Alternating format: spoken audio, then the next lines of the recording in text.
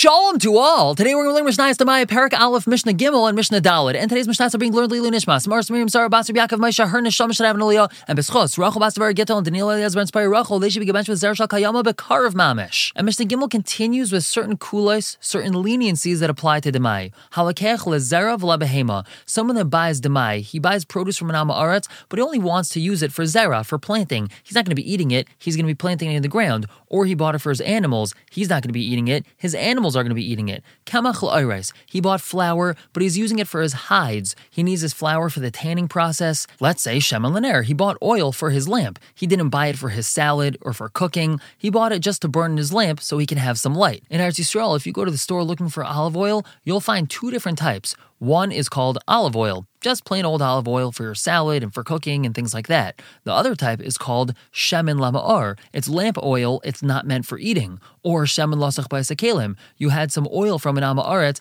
and it's just meant for smearing on kelim, on pots and pans and different things to prevent them from rusting. In all these cases, pater min Demai, they're pater from Demai, because you're not going to be eating it, either an animal's eating it, or you're using it for some other purpose, not for eating purposes. Another kula, mikzevu lehalon, any produce coming from kziv and upwards, pater min Demai, that's pater from Demai as well. So this halacha that we just learned is teaching us that Demai only applies in Eretz Yisrael. We know that Eretz Yisrael was conquered twice by the Yidden. The first time was by Oile Mitzrayim, when we came out of Mitzrayim and were brought into Eretz Yisrael by Yeshua. A second time was after the 70 years of Galus Bavel by the Oile Bavel. Now the areas of Eretz Yisrael that were conquered by the Oile Bavel, that's called Kibush Oile Bavel, the conquering that was done by the Oile Bavel, that was different than that of Oile Mitzrayim. And although this is a machlekes that we find all across Shas, for many things we follow the areas of Eretz Yisrael by Kibush Oile Bavel, and Demai is one of them. So what the Mishnah just taught us is that any produce coming from Kiziv or north of Kiziv,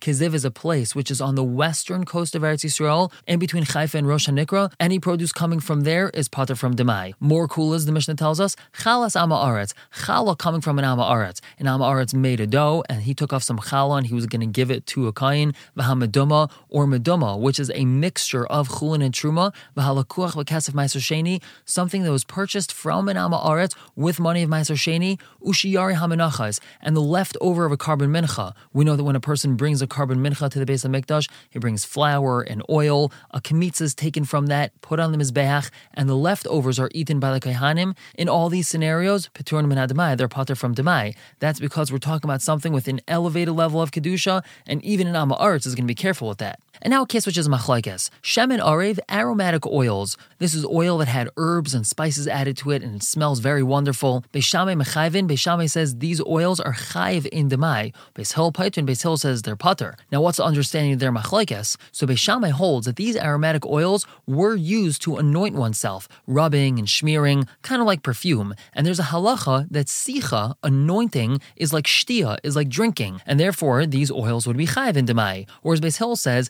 these aromatic oils were just meant for smelling. They weren't meant for rubbing and smearing like perfume, and therefore we wouldn't apply sicha keshtia over here, and there's no issue of Demai. And now moving on to Mishnah Daled, we continue to talk about kulas that apply to Demai, and we're going to talk about Eruv for a little bit. We've all heard about the concept of an Eruv, and let's try to understand it a little bit better so we can understand the first two lines of this Mishnah. There's something called Tchum Shabbos. One is limited to walking 2,000 amas from his place of residence on Shabbos. What determines where a person lives? It's not necessarily his house, it's not the structure he lives in, it's his food. Wherever his food is found, that's where he's considered to be living. So one can extend their 2,000 amas by placing an Eruv. Let's say he wants to walk 4,000 amas from his house on Shabbos. Before Shabbos, he walks 2,000 amas away, places some food down, effectively making that area his official halachic place of residence. He walks back to his house, and now he has a valid extension. That's called Eruv Tchumin, an Eruv to extend his Tchum. Another type of Eruv is called Eruv Chatzeros. Back in the day, many houses would share the same chatzer, the same courtyard, and many courtyards opened into a mavoi, an alleyway, and that alleyway opened up into the Rosh Hashanah, into the main street. The Chacham were geyser, the one is not allowed to carry within the chatzer freely without an Eruv being placed in one of their houses. That's called Eruv Chatzeros, and also the residents of the various Chatzeros aren't allowed to carry in the mavoi unless an Eruv was placed over there. That's called shitufe muva'is. And as we said previously, this erev needs to be food, and it has to be edible food. So Mishnah Daled tells us, Hademai ma'arvin bai, we're allowed to use it as an erev, either as erev tchumin or erev chatzeres, umeshtatfen bai, and we're allowed to use it as shitufe muva'is, even though technically one is not allowed to eat demai until he fixes it up properly. It's still allowed to be used as an erev. Umevarchan olav, a person is allowed to bench after eating demai. If he ate demai without fixing it up, he's still allowed to bench. Umezamnin olav, if he ate demai, he's allowed to join in a zimun. Umafrishin aisei araim, he's allowed to separate all the maasros that need to be separated while he's unclothed. Usually, when a person separates maasros, they have to be clothed. That's because they have to say psukim and they have to make a bracha.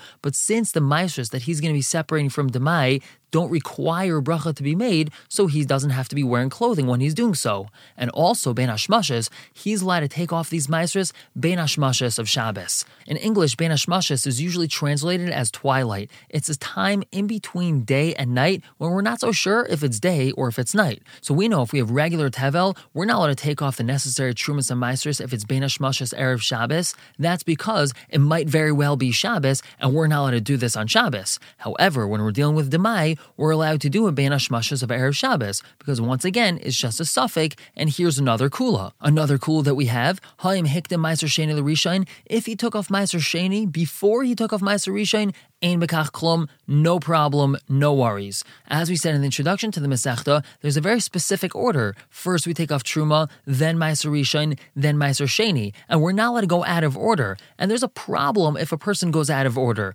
That's because when a person takes off meiser sheni, there's a certain nusach that he has to say. He's supposed to say, Kechol mitzvascha asher tzivisani, I did everything you commanded me to do. But if he took off meiser sheni before he took off meiser rishain, he's not able to say that because he didn't do everything he was supposed to do. He's taking it off out of order. But this problem doesn't exist when we're dealing with demai. Now the Mishnah tells us about something we have to be careful of when it comes to demai. Shemen shahagardi sachbetz baisav, the oil that the weaver would rub on his fingers. Chayv b'demai, that's chayv in demai. As the weaver was weaving his cloth, he would rub oil on his fingers so that they wouldn't get hurt. Since this was meant for rubbing on his fingers, we would apply the concept of sicha keshtia, that anointing oneself is like drinking, and therefore he would have to be careful of demai when it comes to this oil. However, v'shas sayrik noisem betsemer, the oil that the comber puts inside the wool, when the person was combing the wool to make it straight without any knots, he would put oil in it to smooth it out. Pater min demai, that's pater from demai, because he's not anointing it on himself, he's not smearing it on himself, he's smearing it on the wool, and in that case we wouldn't apply sicha keshtia, and therefore it's pater from demai. We're going to stop here for the day, pick up tomorrow with Perek Beis, Mishnah Aleph, Mishnah Beis. For now, everyone should have a wonderful day.